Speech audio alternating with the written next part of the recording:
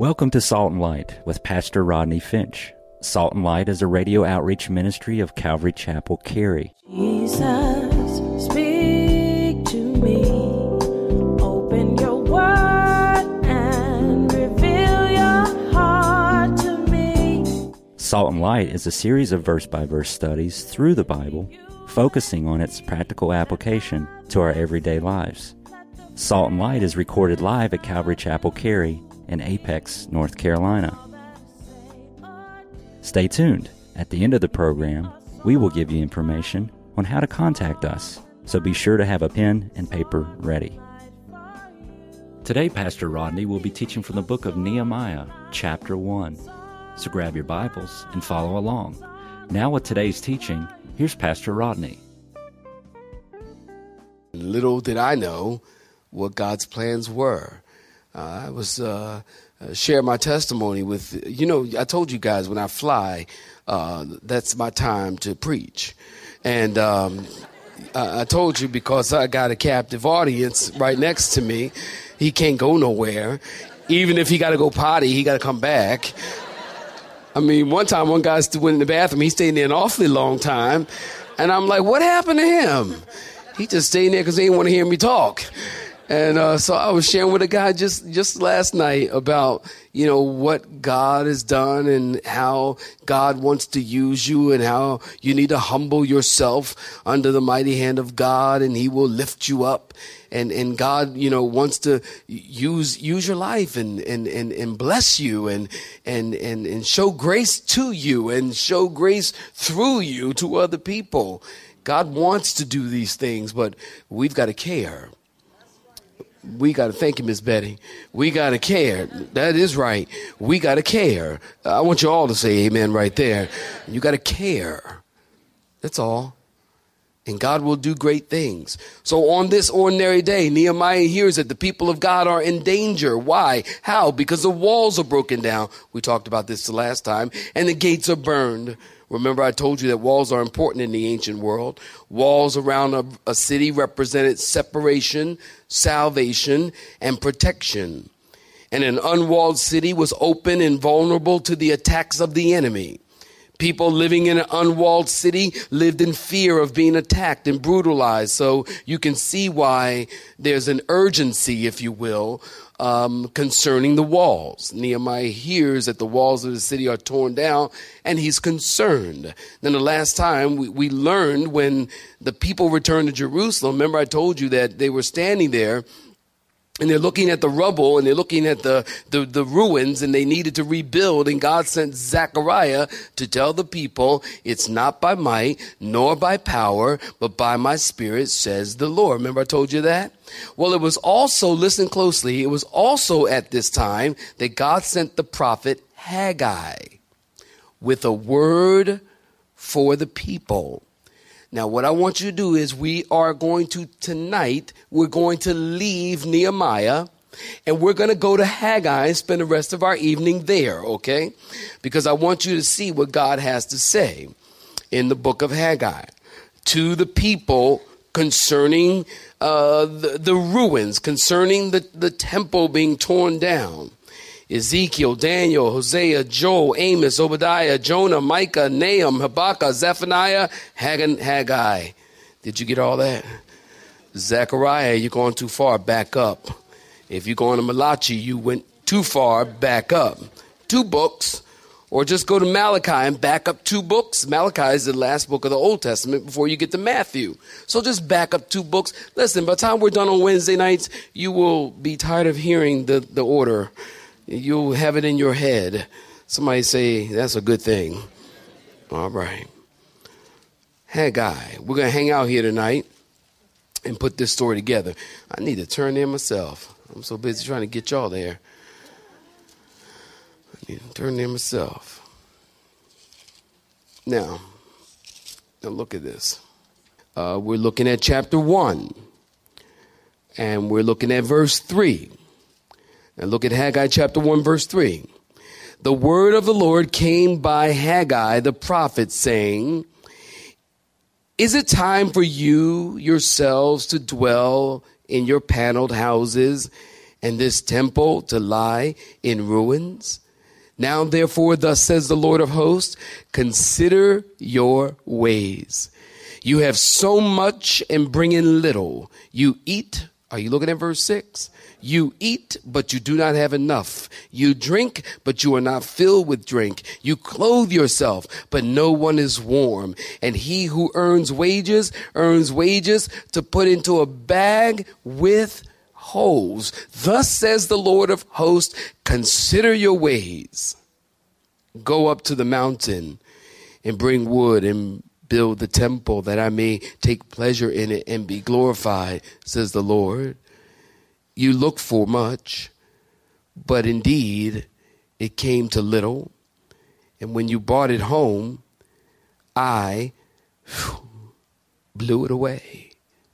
Why? Says the Lord of hosts. Because of my house that is in ruins, while every one of yours or every one of you runs to his own house. Therefore, the heavens above you withhold the dew, the earth withholds its fruit, for I called for a drought on the land and the mountains, on the grain and the new wine and the oil, and whatever the ground brings forth on men and livestock, and on all the labor of your hands. I'm just feeling led to read verse 12 through 15. Then Zerubbabel, the son of Shealtiel, and Joshua, the son of Jehozadak, not so bad, the high priest, with all the remnant of the people, obeyed the voice of the Lord their God. Underline that. Obeyed the voice of the Lord their God and the words of Haggai the prophet as the Lord their God had sent them, and the people feared the presence of the Lord. Then Haggai, the Lord's messenger, spoke the message to the people, saying, I am with you, says the Lord. So the Lord stirred up the spirit of Zerubbabel, the son of that guy, governor of Judah, and the spirit of Joshua, the son of that guy, the high priest, and the spirit of all the remnant of the people. And they came and they worked on the house of the Lord of hosts, their God, on the 24th. Believe it or not, this is very important right here. On the 24th day of the 6th month in the 2nd year of King Darius. Saints, stop right there. Give me your attention. Write this down. Ezra chapter 3, verse 8. It tells us that the people are back in their homeland, and it is a high time. They laid the foundation to the temple, and everybody's excited. The priests came out all dressed up in their priestly garments, and they played the trumpets. You know, I always get Louis Armstrong in my head right around there. They play the trumpets. They're like probably playing when the saints come marching in, you know, dun, dun, dun, dun, dun, dun, dun. You know, there's like excitement going on, and people are all dressed up, and there's singers there, and there's drummers there, and there's cymbals, and they're praising God for the work that has been done. Ezra chapter 3 verse 11 tells us, I think I have that for you on the screen, don't I? I do. And they sang responsively, praising and giving thanks to the Lord, for he is good, for his mercy endures for how long, saints? Forever toward Israel and us. And then all the people shouted with a great shout when they praised the Lord, because the foundation of the house of the Lord was laid. Now, I know you know when God is blessing, Satan starts messing. Isn't that true? You need to write that down. The foundation of the temple has been laid. The people's hearts are focused on the things of God. Israel's neighbors are the Samaritans, and they didn't like what God was doing. And so they began to give Israel trouble to distract them, and it worked. When the people were met with resistance, they became spiritually lethargic, and they left the things of God, and they started working on their own houses, landscaping their front yards, putting sprinkler systems in, and probably putting those puffy plants. What are those hydrangeas? Those we got them on the side of our house. Those little puffy plants, they're making their houses look all nice, but they neglected God's house. Is anybody listening? And weeds began to grow over the temple, and it was a disgrace and a reminder to the people of their messed up priorities. Well, then enters Haggai, center stage, 14 years later. 14 years later, God said, Haggai, go to Zerubbabel and Joshua and the people and tell them that's enough of doing your own thing. Let's get going with my thing. Let's get going with my work. God says, Haggai, tells Zerubbabel, I hear the people saying, this time has not come. I hear the people saying this time has not come. The time that the Lord's house should be built. Think about that. The time has not come. It's been 14 years. It's 14 years and the job isn't finished, and they're saying the time hasn't come. You see, now the people, listen, they're not saying, now listen to me closely here. The people are not saying that God's house shouldn't be built. They're saying it isn't time to build the Lord's house. We'll get to it later. Right now, we got things to do around our house. When I'm done with the kids and my wife's stuff and paneling the living room, then I'll start working on God's stuff. After all, they're thinking, home first. Hey, my ministry is to my home first. My ministry, is anybody listening? My ministry is to my house first. I mean, I got to minister to my wife first, right? Doesn't God want us to focus on the family? This is what they're thinking. And they're making excuses as to why they couldn't be about God's business. And they would say, I would give more money to the temple project, but all my money is tied up in my room addition. You know, we got a new chariot and the monthly payments are kind of steep. And I mean, look, the temple's been closed for 70 years. A few more won't hurt. This isn't the right time. Later would be better. Or they would say, we're waiting on God's timing. Listen, it's the old putting a religious spin on spiritual apathy trick. When in fact, it was a bunch of excuses because their priorities were out of order. So someone once said, when you're good at making excuses, that's all you're good for. And people in the church, listen, people in the church are experts.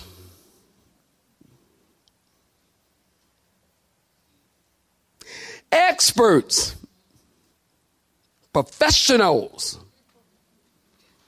at making excuses. I mean, really, we're masters at it. We live in a culture, we live in a time where people make excuses for everything. Well, I am the way I is because of them. Well, if my father was this, then I wouldn't be this. Look, if anybody can make that excuse, I could. My father was a drug dealer. I don't know him. I really don't. I mean, I know him if I saw him, and I've seen him a few times, and I've been in his presence a few times in my whole life. My father was a drug dealer. And you're looking at somebody according to the world standards and according to the world statistics that I'm supposed to be some black male locked up or facing charges or had some kind of history of charges and on drugs and have all kinds of social economic problems in our culture. I'm supposed to be that way because that's kind of what the statistics show, because I didn't have a father in my life. I never had a father in my life. But I'm going to tell you something. God has been my father, and God has taken care of me, and I'm going to wait. And God was a better father to me than my father could ever hope to be. Even if he was the best. That's what statistics say. I'm saying you don't have to be that.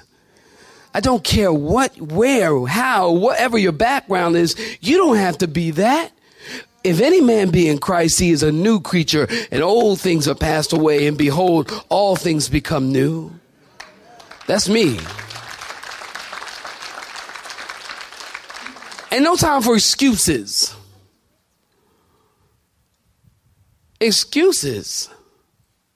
There's no excuse, especially to the believer, because we have Jesus Christ in our lives. Our culture, we're good at making excuses. We're good at making excuses in the church. Well, I'll pray about it. Well, let's seek the Lord's timing. Well, I prayed on it, and I just don't really feel led to be in children's ministry, although I have 7 children.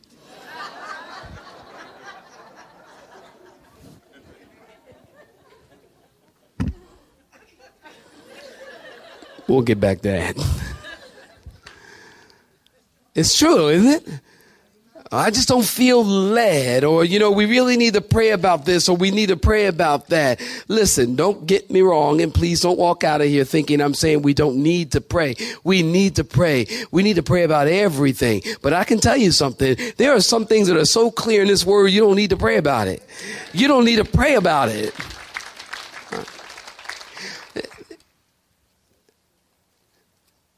There's things in this book that we just know that God tells us, go into all the world and make disciples. We don't have to pray, hey, Lord, do you want me to go make disciples?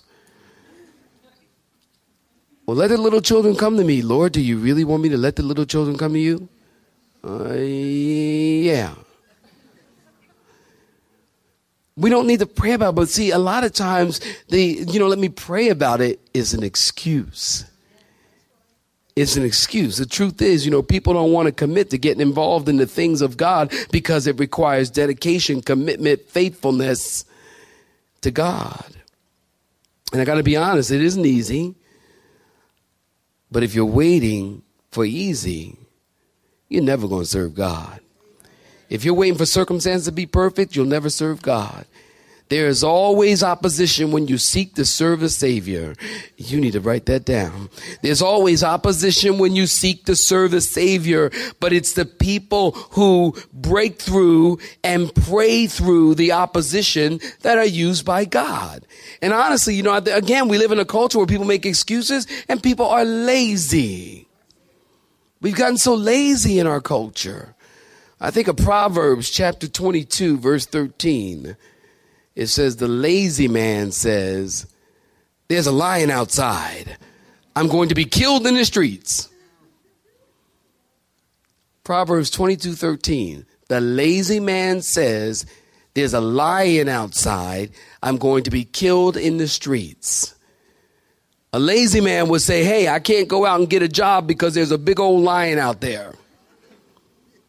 They would say, hey, I can't go out and look for a job because somebody might call me and I'll miss the phone call. You get that on the way home.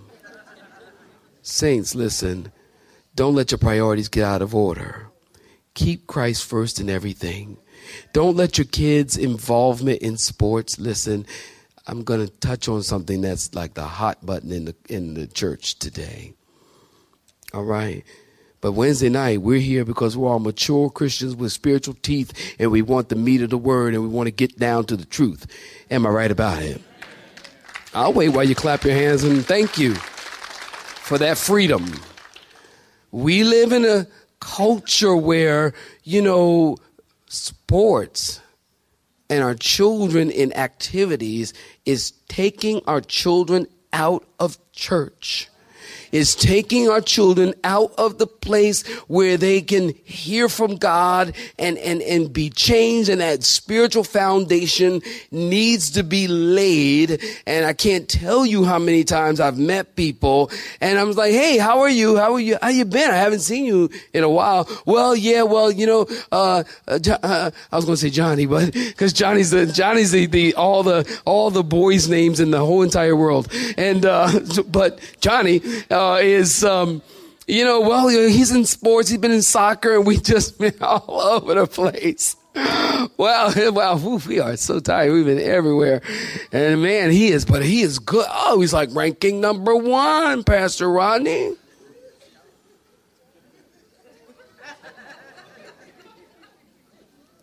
Oh my God. Nice.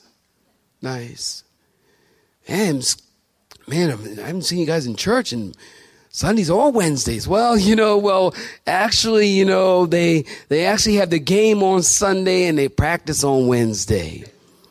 Honestly, guys, this is just me. Listen, this is not etched in stone. This don't even have to be your opinion. You do not have to agree with it. This is just me. I'm saying I believe there's something very spiritually undercurrent going on there. I'm not a conspiracy theory guy.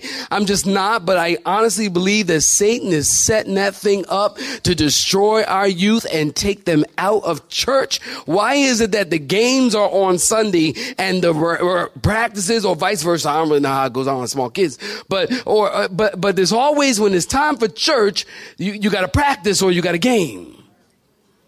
And of course you want your kids, every good parent wants their child to be involved in something and wants them to be a part of something. And team sports is good. It's good for their health. It's good for their psyche. It's good for their emotion. It's good to get that energy out. And so you as a parent, you think you're doing the right thing by taking them to it. But actually, listen, you're doing actually the wrong thing. If you have no other outlet for their spiritual life, you cannot sow the wind and not expect to reap the whirlwind. So you won't see it now, but you'll see it later. Now, does that mean that you shouldn't have your child? No, that's not what I'm saying at all. I'm saying it has always been my practice and our family's practice that if my children need to want to be in something that's going to take us away from church, I'm not saying you got to be there every time the door is open. I'm just saying if it's going to take them away from church, no, sweetie, we can't do that. We've got to figure out a way that you can be involved in something and we can also invest in your life spiritually, because that is where it's important. Please, somebody clap your hands. I really, really, really mean that. And I'm very, very passionate about it because I've seen it over and over and over and over and over and over again. We have, honey.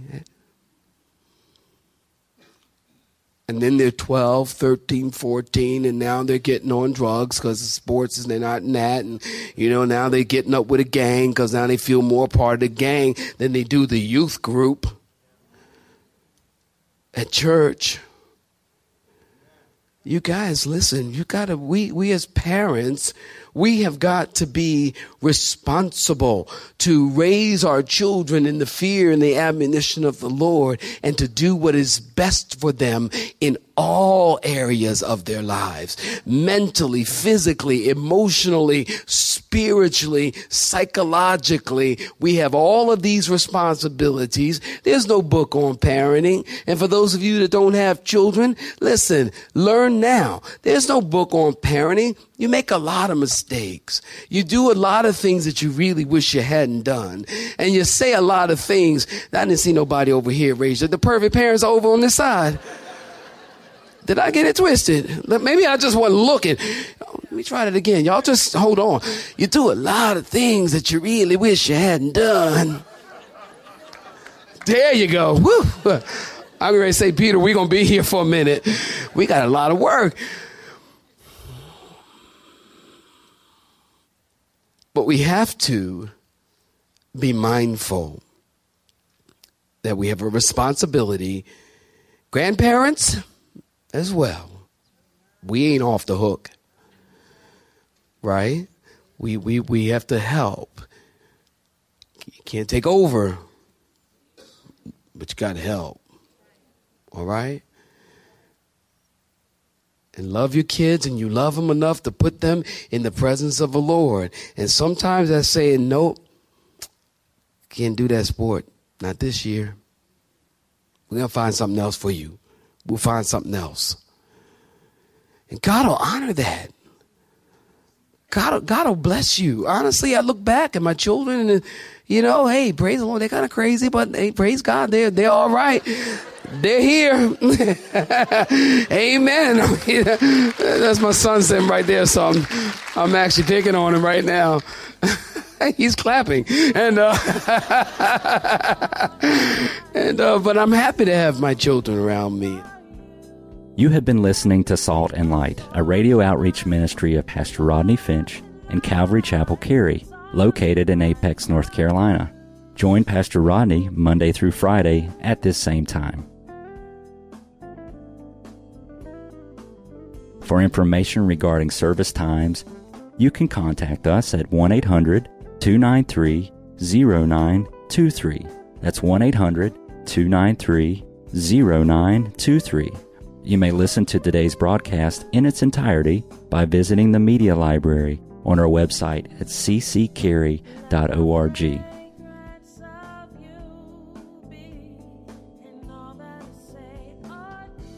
We would like to thank you for tuning in to Salt and Light and pray that you have been blessed. Until next time, may you be salt and light.